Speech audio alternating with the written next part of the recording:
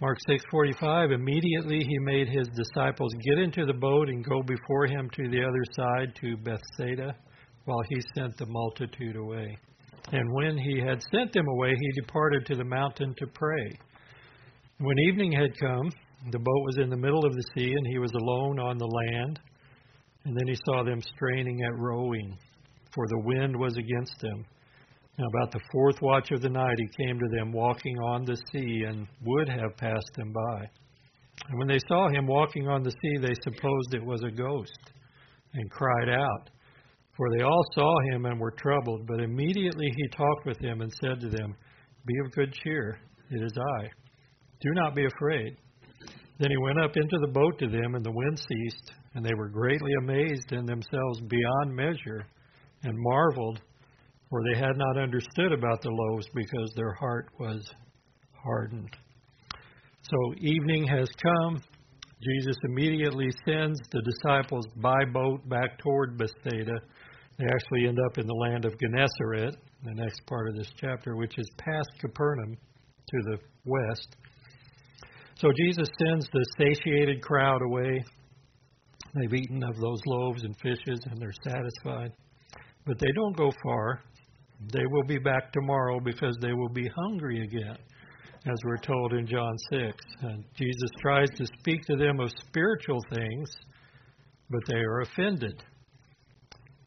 As in Philippians chapter 3, verses 17 through 19, where it says, Brethren, join in following my example, and note those who so walk as you have us for a pattern. For many walk, of whom I have told you often, and now tell you even weeping, that they are the enemies of the cross of Christ, whose end is destruction, whose God is their belly, and whose glory is their shame, who set their mind on earthly things. So these men, their God was their belly. They live by the desires of the flesh only, the bodily appetites, on a purely animal level. We talked about them, following Jesus, but they were really followers of loaves and fishes, not followers of Jesus. So Jesus sends them away, and then he goes up in the mountain to pray. Jesus often spent time alone in prayer to the Father. I said that Jesus is in continual communication with the Father, and that was the case. He had unbroken fellowship with him, but he also had the need and took the time to get alone with the Father in prayer. We're not given the content of many of these prayer times. He was no doubt seeking the will of the Father, just as he teaches us to do.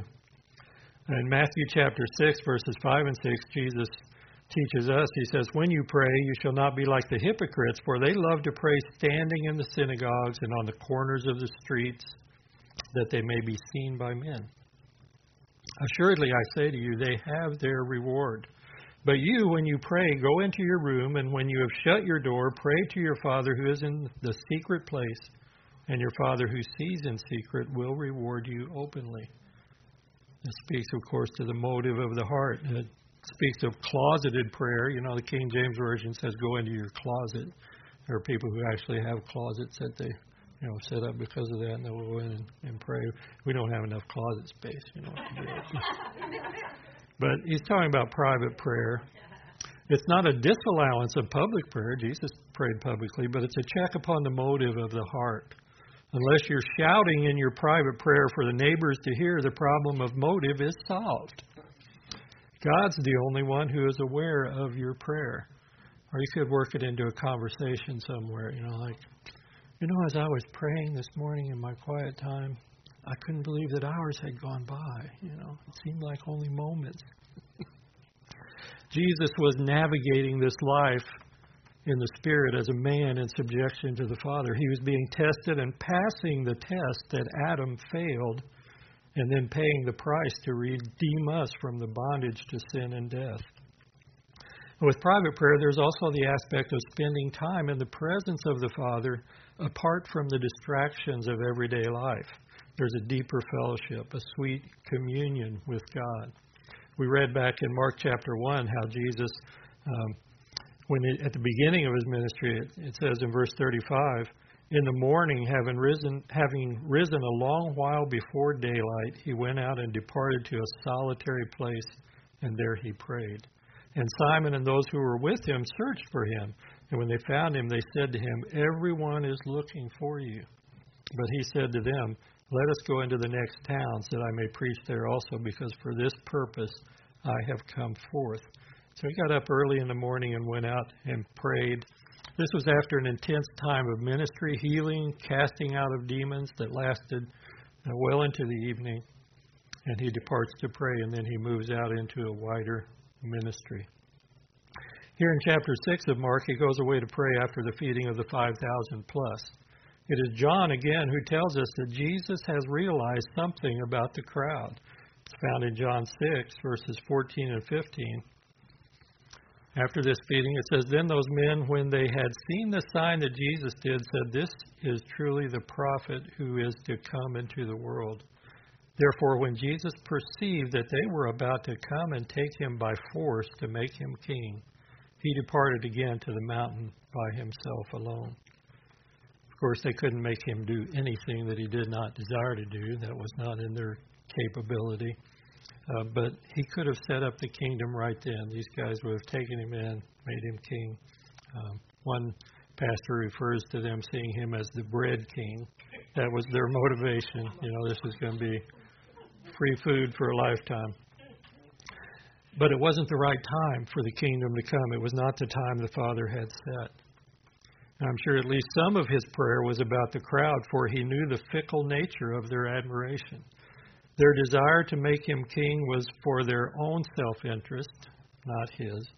And there was in their desire a temptation for Jesus to take a shortcut in the plan, to avoid the cross. Satan tempted him with the same in the wilderness after he was baptized and went into the wilderness. Look at all these kingdoms. Bow down before me and I'll give them to you. Satan tempted him with the same in the wilderness. Later, Peter's declaration of faith is followed by a temptation to avoid the cross as well. When Jesus begins to tell them, after Peter's confession of faith, Jesus begins to tell them about going to Jerusalem and being crucified, buried, raising the third day. And Peter comes to him and says, "Oh, Lord, this will never happen to you." And then he gets rebuked, after being praised and lifted way up on high, brought back down. But it was for the purpose of the cross that Jesus came into the world. And we know that Satan tempted him in the wilderness at the beginning of his ministry. Then it says he went away from him for waiting for an opportune time. But he continued to tempt Jesus through his life, through his ministry. And Hebrews tells us he was tempted in all ways as we are, yet without sin. So Jesus later tells this crowd that he fed the same thing he told Peter, but not in the same words. In Matthew chapter 16, this is where this rebuke of Peter is found. It says, "From that time," it's verse 21, "from that time Jesus began to show to his disciples that he must go to Jerusalem and suffer many things from the elders and chief priests and scribes, and be killed and be raised the third day." Then Peter took him aside. He didn't want to rebuke him openly. You don't want to do that with the master. Takes him aside and began to rebuke him, saying, "Far be it from you, Lord, this shall not happen to you. You got this all wrong, You need to have more faith, more confidence in God." But he turned and said to Peter, "Get behind me, Satan. You are an offense to me, for you are not mindful of the things of God, but the things of men." So the things of God was this plan, this cross.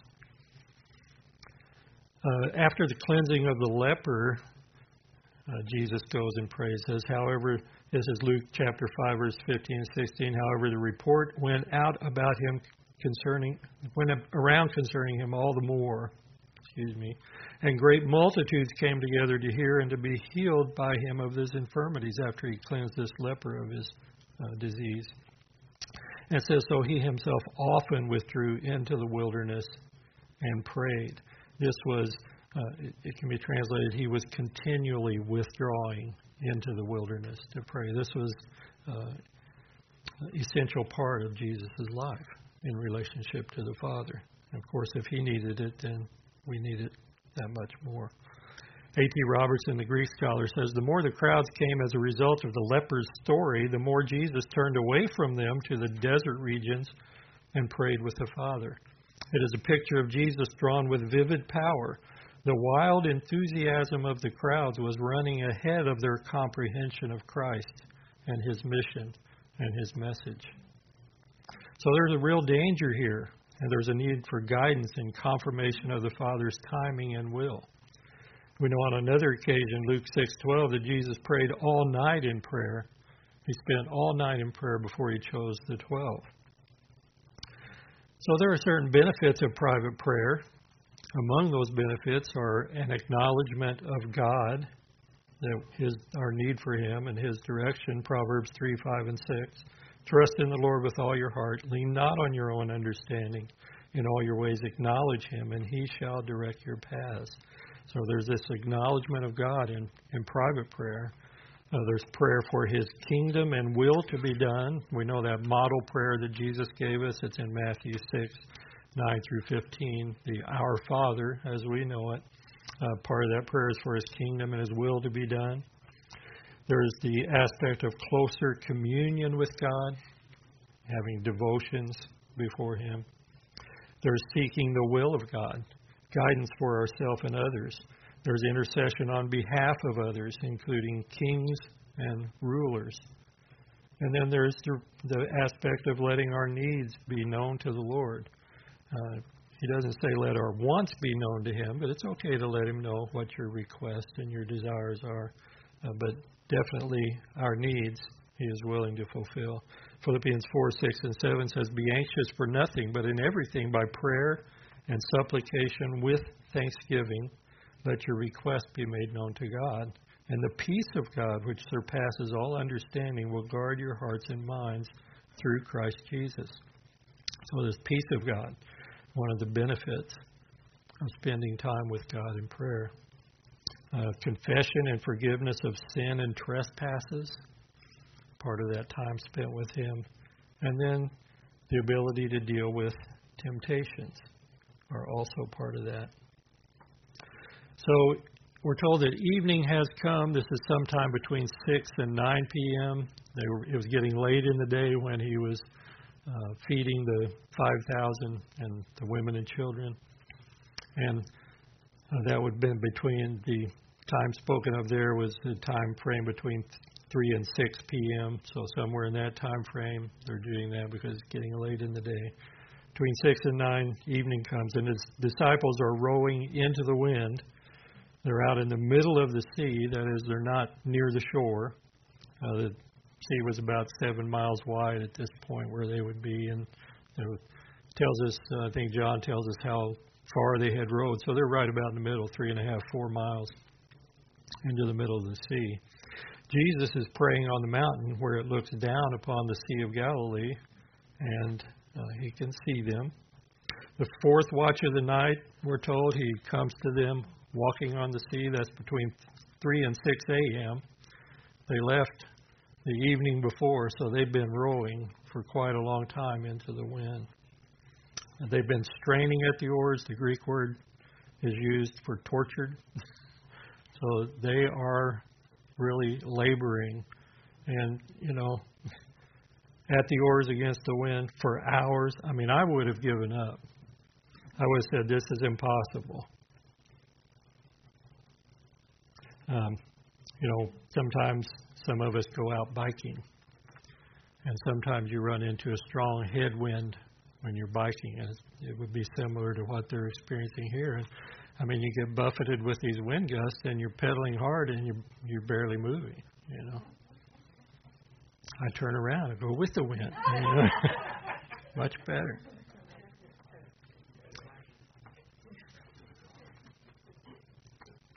Whatever the disciples' failings, they persevere even while struggling tremendously to obey Jesus' command to precede him to the other side. They're trying to be obedient. This is what he's told them to do. C.H. Spurgeon says, the Christian man may make little or no headway, and yet it may be no fault of his, for the wind is contrary. Our good Lord will take the will for the deed and reckon our progress not by our apparent advance, but by the hearty intent with which we tugged the oars. So Jesus sees them straining at rowing, a torturous effort. They may think Jesus is unaware of what's going on with them. but he sees even when we think he's not watching or paying attention. We might give the Lord a command, pay attention, Lord. Don't you see what's going on here? So Jesus comes walking on the sea, not on the seashore as liberal theologians speculate, but on the surface of the water. In this, Jesus' deity is once again confirmed to us. Job chapter 9 and verse 8, speaking of these creative acts of the Lord in this chapter of Job, but when he comes to verse 8, he says, He alone spreads out the heavens and treads on the waves of the sea. Prophecy of the one who is coming. His deity confirmed. When we read that in Job, we might read this thinking nice poetic language, good plaque material, if not for Jesus doing this quite literally. Jesus is able to do anything that needs to be done to fulfill the Father's will and to fulfill the Father's will toward you. There are no obstacles that can prevent Jesus from doing anything he is led by the Father to do. This includes those things he desires to do on your behalf or things he desires you to do, him to do through you. We know the Lord desires to use willing vessels. And so we see here the ability of Jesus over, we saw it in the feeding of the 5,000. We've seen it in healings, casting out demons, his mastery over all creation. And here he does so walking upon the sea. Or certain, we've discovered certain insects that can walk on water. I don't think Jesus was using any sprout insect legs, And the wind is blowing like crazy. I don't think Jesus is, walking up a wave and down a wave. I think it's clear where he is. He's just got this path where he's going. And, I need to get here. Father wants me to go there. He wants me to go in this manner. And so, he takes off. He's going out to meet his disciples. So, a few scriptures here just what Jesus is able to do, the ability of Jesus. Acts 20:32. This is the passage we read last week where Paul called the Ephesian elders together and was talking to them, and he warned them about wolves and false shepherds. And then he comes to verse 32 where he says he's able to accomplish this, and he's been talking about building you up and sanctifying you. It says, let me read the verse now. Brethren, I commend you to God and to the word of his grace, which is able to build you up and give you an inheritance among all those who are sanctified. So he's able to accomplish this building up and sanctifying by the word of his grace and your trust in that word. In Hebrews chapter 2, verses 16 through 18, we're told about the ability of Jesus. It says, For indeed he does not give aid to angels. Did I say verse 16? He does not give aid to the seed of Abraham. Therefore, in all things he had to be made like his brethren, that he might be a merciful and faithful high priest in things pertaining to God, to make propitiation for the sins of the people. For in that he himself has suffered, being tempted, he is able to aid those who are tempted. So his experiences, he's able to not only relate, but also to help with us. Are you tempted? He's your aid, not your tormentor. Some temptations may be sudden, outbursts of anger. You can be tempted, and all of a sudden, pow, Other temptations can be seething, tugging at you, not wanting to let go for a period of time. Difficult to deal with. Jesus is your aid in those times of temptation. Hebrews chapter 7, verses 24 and 25 says, He, because he continues forever, has an unchangeable priesthood. Therefore, he is able to save to the uttermost those who come to God through him, since he always lives to make intercession for them. His work continues. He's able to save beyond doubt, since he continues his work of redemption and sanctification even to this day. Romans chapter 16, verses 25 through 27 says, Now to him who's able to establish you according to my gospel and the preaching of Jesus Christ according to the revelation of the mystery kept secret since the world began, but now made manifest, and by the prophetic scriptures made known to all nations, according to the commandment of the everlasting God, for obedience to the faith. To God alone wise be glory through Jesus Christ forever. This doxology at the end of Romans. He's able to establish you according to my gospel. To establish is to make stable, to place firmly, to set fast, to fix, to strengthen, to make firm, to render constant. I need that. To confirm one's mind. And when you are established, 1 Corinthians 15:58, he says, "Therefore, my beloved brethren, be steadfast, immovable, always abounding in the work of the Lord, knowing that your labor is not in vain in the Lord." When you're established, you are immovable in the Lord. The context of what he's saying here in 1 Corinthians 15 is it's that passage about death being swallowed up in victory. He gives us the victory through our Lord Jesus Christ. Be immovable. Your work is not in vain.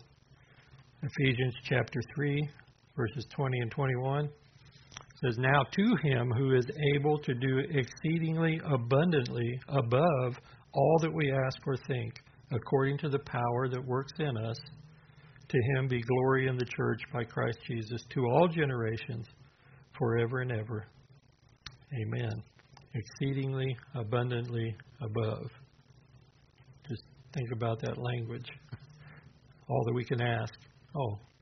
And all we can think. You can't think of anything that he's not able to do exceedingly above what you can think. Jude chapter 1, verses 24 and 25. Again, a doxology at the end of a letter. He says, "Now to him who is able to keep you from stumbling and to present you faultless before the presence of his glory with exceeding joy, to God our Savior, who alone is wise, be glory and majesty, dominion and power, both now and forever. Amen." No stumbling. He's able to present you faultless. And then 2 Timothy chapter 1 and verse 12. Paul writing to Timothy when he's about to face the executioner. It says, "For this I also suffer these things. Nevertheless, I'm not ashamed, for I know whom I have believed and am persuaded that he is able to keep what I have committed to him until that day." He's able to keep. I'm not able to keep. He's able to keep. But Paul says, "For this reason I suffer these things." Wait, suffer? How does that fit in with God being able to do it? Paul, you're saying suffering? Philippians chapter 3, verses 20 and 21, Paul writes and says, "Our citizenship is in heaven, from which we also eagerly wait for the Savior, the Lord Jesus Christ, who will transform our lowly body, that it may be conformed to his glorious body, according to the working by which he is able even to subdue all things to himself."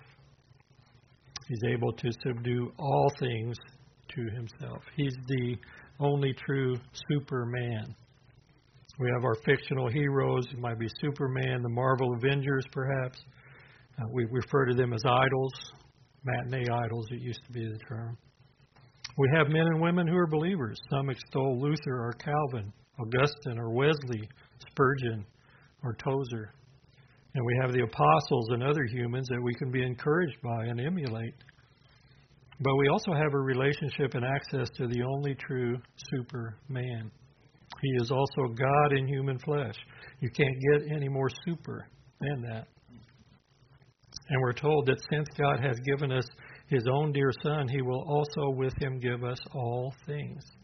Romans 8, verse 32. "He who did not spare his own Son, he delivered him up for us all. How shall he not with him also freely give us all things?" Many times we realize God's given his Son. What a great gift that is, a gift of salvation.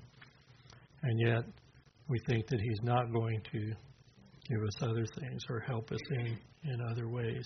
Many times he's already given us the greatest gift. He's not going to withhold anything else that is His will and that we need. He desires to do so much more for us than we can believe, or perhaps than we are willing to believe. We know our shortcomings, and it seems the longer we seek to follow the Lord, the more we are aware of the distance to being perfectly like Him, which is the goal He has determined to accomplish for each of us who believe. We feel our unworthiness, but His work is based on His grace and not our worthiness, and He has no shortcomings. It's not about us. It's about Him. And there's no limit to His power or His resources. He is able. What's the task? What is the need? It matters not. He is able. And His ability is our ability. Whatever He's able to do, we are also able to do in Him and according to His will. Can you save anyone to the uttermost? No. But you can be an instrument in His hand, bringing the gospel of salvation to those who are lost. Can you subdue all things to yourself? No. But He, within His will, by faith in Him, you can subdue whatever would obstruct the accomplishment of His will in or through you. Our ability is in Him. It's not apart from Him. It remains His ability, not our ability. But we are members of His body, of His flesh, of His bones, and His command is ours to obey, even as the apostles, rowing contrary to the wind all night long. I have a postscript.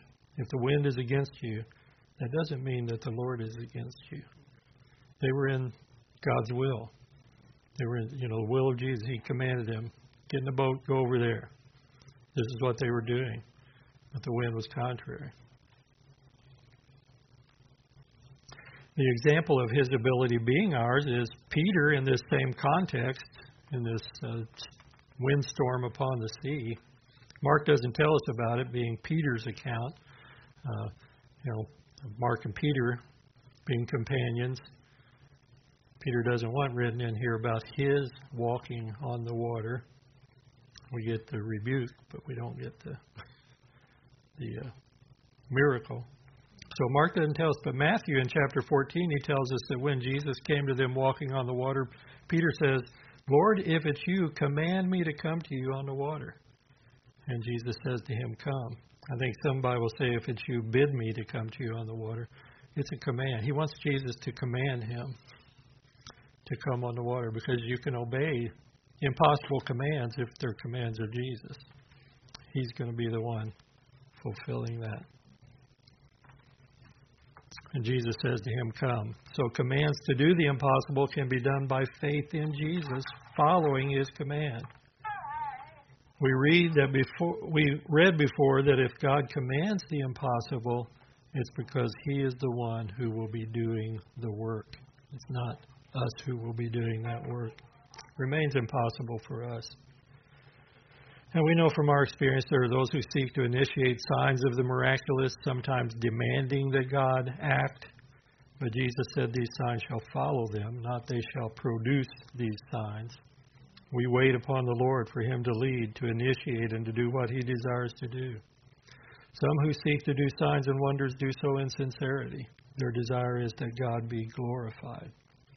But there are others who are frauds, seeking to fleece the sheep and use their ill-gotten gains for personal affluence and pleasure. So Jesus is able to do all things that pertain to His will for you. Now, as to Paul's comment about suffering because he was appointed as a preacher, apostle, and teacher of the Gentiles, at times the Lord placed a hedge of protection around His people, the people who believed in Him and did what was right in His sight. The prime example given is Job. Job chapter 1. We know that the sons of God come before God, and among them is Satan, the adversary. And in verse 8 it says, the Lord said to Satan, have you considered my servant Job, that there is none like him on the earth, a blameless and upright man, one who fears God and shuns evil? So Satan answered the Lord and said, does Job fear God for nothing? Have you not made a hedge around him, around his household, around all that he has on every side? You've blessed the work of his hands, and his possessions have increased in the land. He's got a lot of good reasons for obeying the Lord. But now stretch out your hand and touch all that he has, and he will surely curse you to your face. And the Lord said to Satan, Behold, all that he has is in your power. Only do not lay a hand on his person. So Satan went out from the presence of the Lord. We know the rest of the story, that it only increases, becomes worse from there after his family and possessions are destroyed. Then Satan goes back and says, well, yeah, but you didn't let me touch him. You let me touch him, and he's going to collapse. He's going to fail. And so then his body, is. But in the beginning, God has this hedge around Job. He's protecting him from the enemy. The Lord has placed a certain amount of protection around us all, whether we're believers or not. Otherwise, Satan would quickly wipe out all of humanity. No hatred exceeds the hatred that the devil has for mankind. And when God chose Abram to be the beginning of the nation through whom he would bless the world with the Messiah, protection was part of the agreement. In Genesis 5, back up, Genesis 15, verse 1. It says, after these things, this is after the battle of the kings, he rescued Lot and his possessions. After these things, the word of the Lord came to Abram in a vision, saying, do not be afraid, Abram. I am your shield, your exceedingly great reward. And we know that blessing that he promised. God placed hedges of protection around Israel as long as they were faithful to his covenant, and really long afterward in his long-suffering and mercy toward them. His purpose in bringing forth the Messiah through them entailed a protection of their existence as a people. It continues today. He's further promised them a future kingdom that will not end. In Isaiah chapter 5, Isaiah talks about this hedge that was planted. It's the picture of Israel as a vineyard. And Isaiah chapter 5, verses 1 through 5, he says, Now let me sing to my well-beloved, a song of my beloved regarding his vineyard. My well-beloved has a vineyard on a very fruitful hill. He dug it up and cleared out its stones and planted it with the choicest vine. He built a tower in its midst and also made a winepress in it. So he expected it to bring forth good grapes, but it brought forth wild grapes. And now, O inhabitants of Jerusalem and men of Judah, judge, please, between me and my vineyard. What more could have been done to my vineyard that I've not done in it? Why then, when I expected it to bring forth good grapes, did it bring forth wild grapes? And now, please let me tell you what I will do to my vineyard. I will take away its hedge, and it shall be burned, and break down its wall, and it shall be trampled down. So the Lord was saying he's going to remove the hedge around Israel because of their disobedience to the covenant he had made with them. The day came when the judgment on Israel because of the breaking of this covenant could no longer be withheld.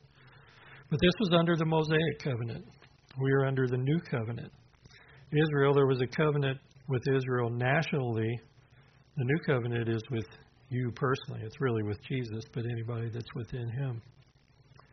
So there's not so much emphasis upon protection under the new covenant. Instead, we are to share in the fellowship of his sufferings. It's a little bit different. God has not promised us protection per se. He has promised us presence, companionship, and fellowship. His presence continually with us through the indwelling Holy Spirit. Paul referenced his suffering because he was appointed a preacher, apostle, and teacher of the Gentiles.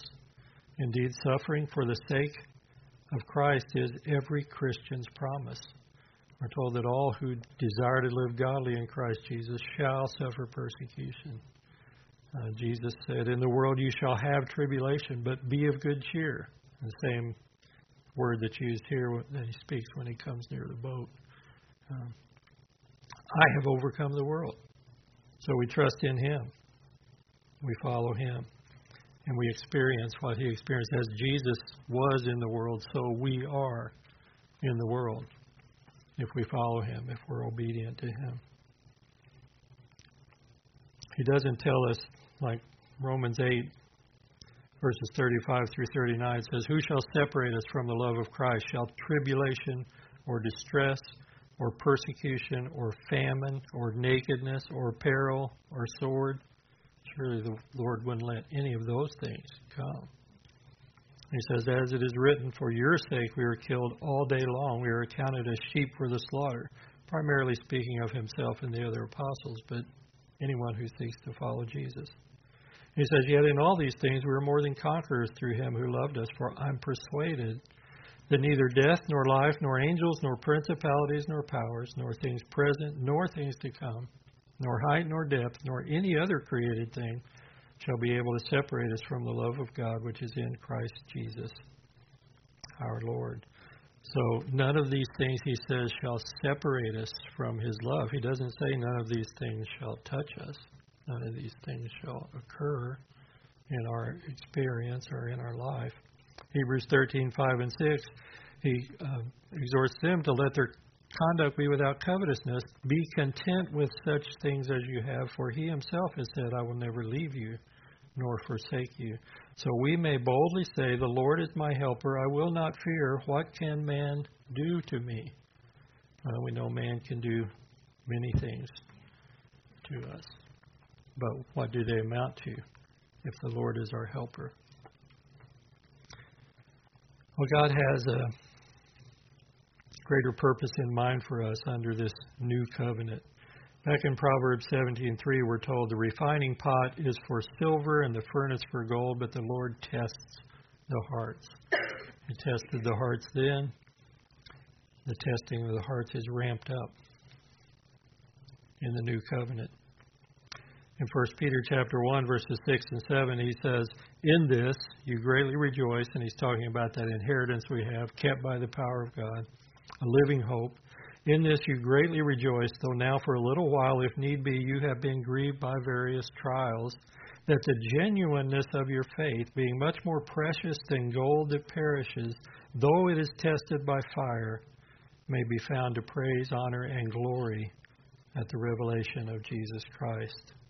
We have this great inheritance reserved in heaven for us. But in the meantime, we may experience suffering and trial. 1 Peter chapter 4:12, he says, Beloved, do not think it strange concerning the fiery trial, which is to try you as though some strange thing happened to you. Well, these guys out in the middle of the sea are in a trial. But he's making something of us that we do not yet see. And he tells us about this. This is his plan. This is something he's predestined. He's predetermined for those who believe in Jesus. Romans 8:29. Whom he foreknew, he also predestined to be conformed to the image of his Son, that he might be the firstborn among many brethren. This is the end stage, the end goal for those that believe in Jesus. And he's assured us that it will be there. In the meantime, 2 Corinthians 3:18, we all with unveiled face, beholding as in a mirror the glory of the Lord, are being transformed into the same image, from glory to glory, just as by the Spirit of the Lord. So as we gaze into his word, we're being transformed. We see the mirror of the word, James chapter 1, verses 21 through 23. So we look into his word. The Lord uses his word by his Spirit to do the work in us that he desires to do. And sometimes it seems like a long, slow process. That's why we say, come quickly, Jesus, because at that point we'll be made like him. And that's in 1 John chapter 3, verses 1 through 3. Behold, what manner of love, what kind of love the Father has bestowed on us, that we should be called children of God, totally unworthy. Therefore the world does not know us, because it did not know him. Beloved, now we are children of God, and it has not yet been revealed what we shall be. But we know that when he is revealed, we shall be like him, for we shall see him as he is, no longer through a mirror or glass darkly. We see him as he is, and we're transformed, as Philippians 3 said, into his image. Everyone who has this hope in him purifies himself just as he is pure. So Jesus comes to them walking on the water. We're told he would have passed them by. And, well, I've got someplace to be. Hi, guys. Is he checking on them just to make sure they're okay? Checking to see who's steadfast and who's getting panicky, filling out the report cards?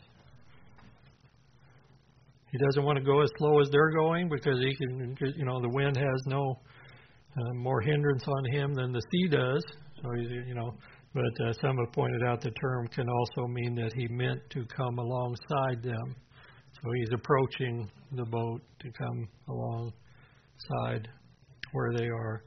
And when they see him walking on the sea, they supposed it was a ghost and cried out. They first believed it was a spirit, the word phantasma, not someone with a body. And they cried out and freaked out. Literally, this word is a shriek of terror or a scream. Blood-curdling scream. These guys are frightened silly. I get frightened by much less.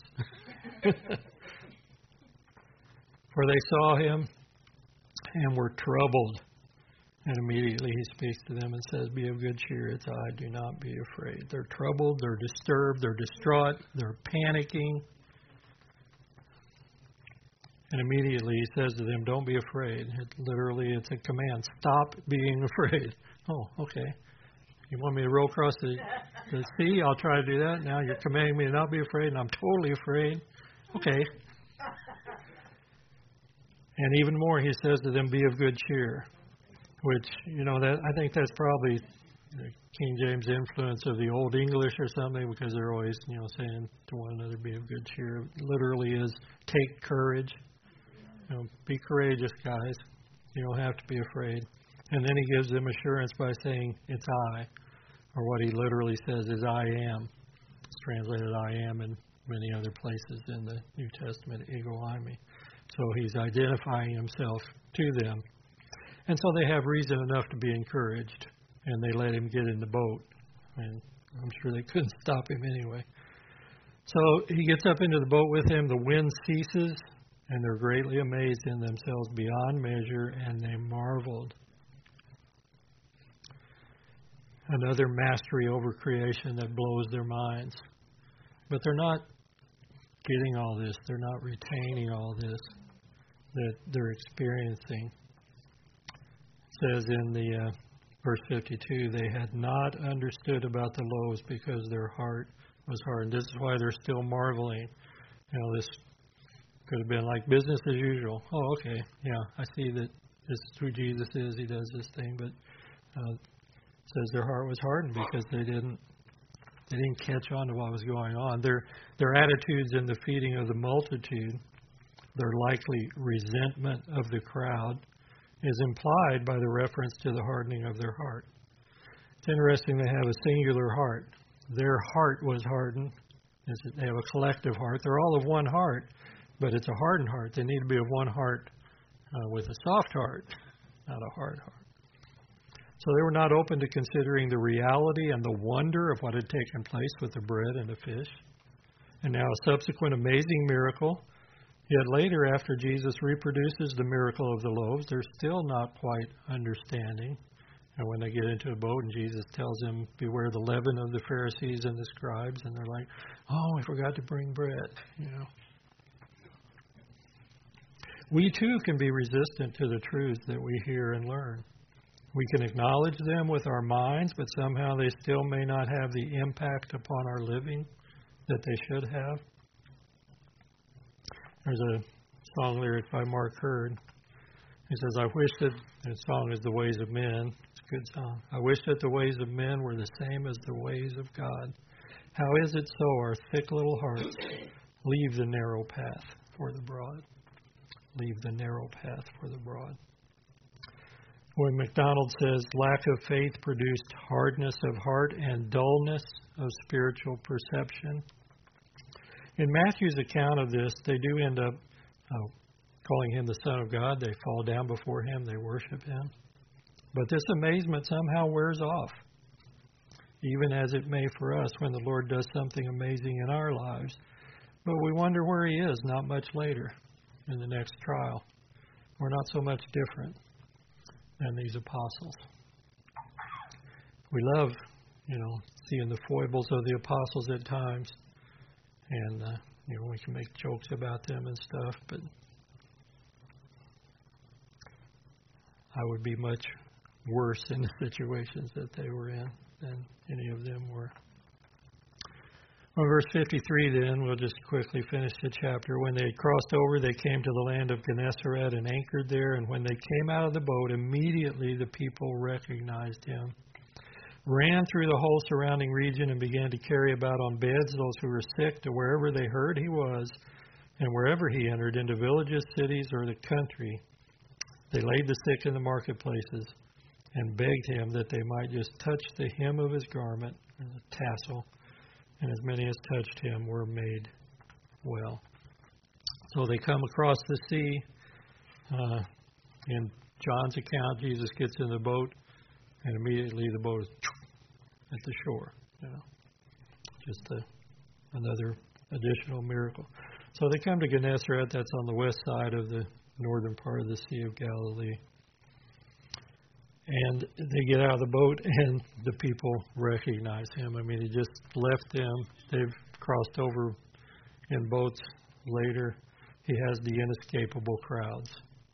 Jesus continues to minister to them as a shepherd does his sheep, and he heals all who are in need. Interesting, Jesus didn't turn people away. And then Mark sums up, gives another summary of the many things he did in villages, cities, country, everywhere he went, marketplaces. There were people who were brought to him begging that he just might touch the hem of his garment.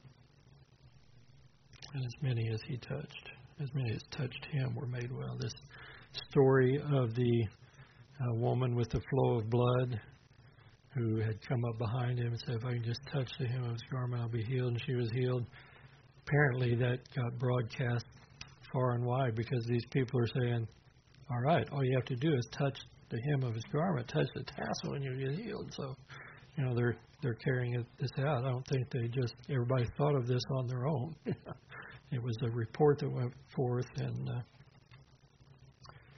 that was seen and then carried out.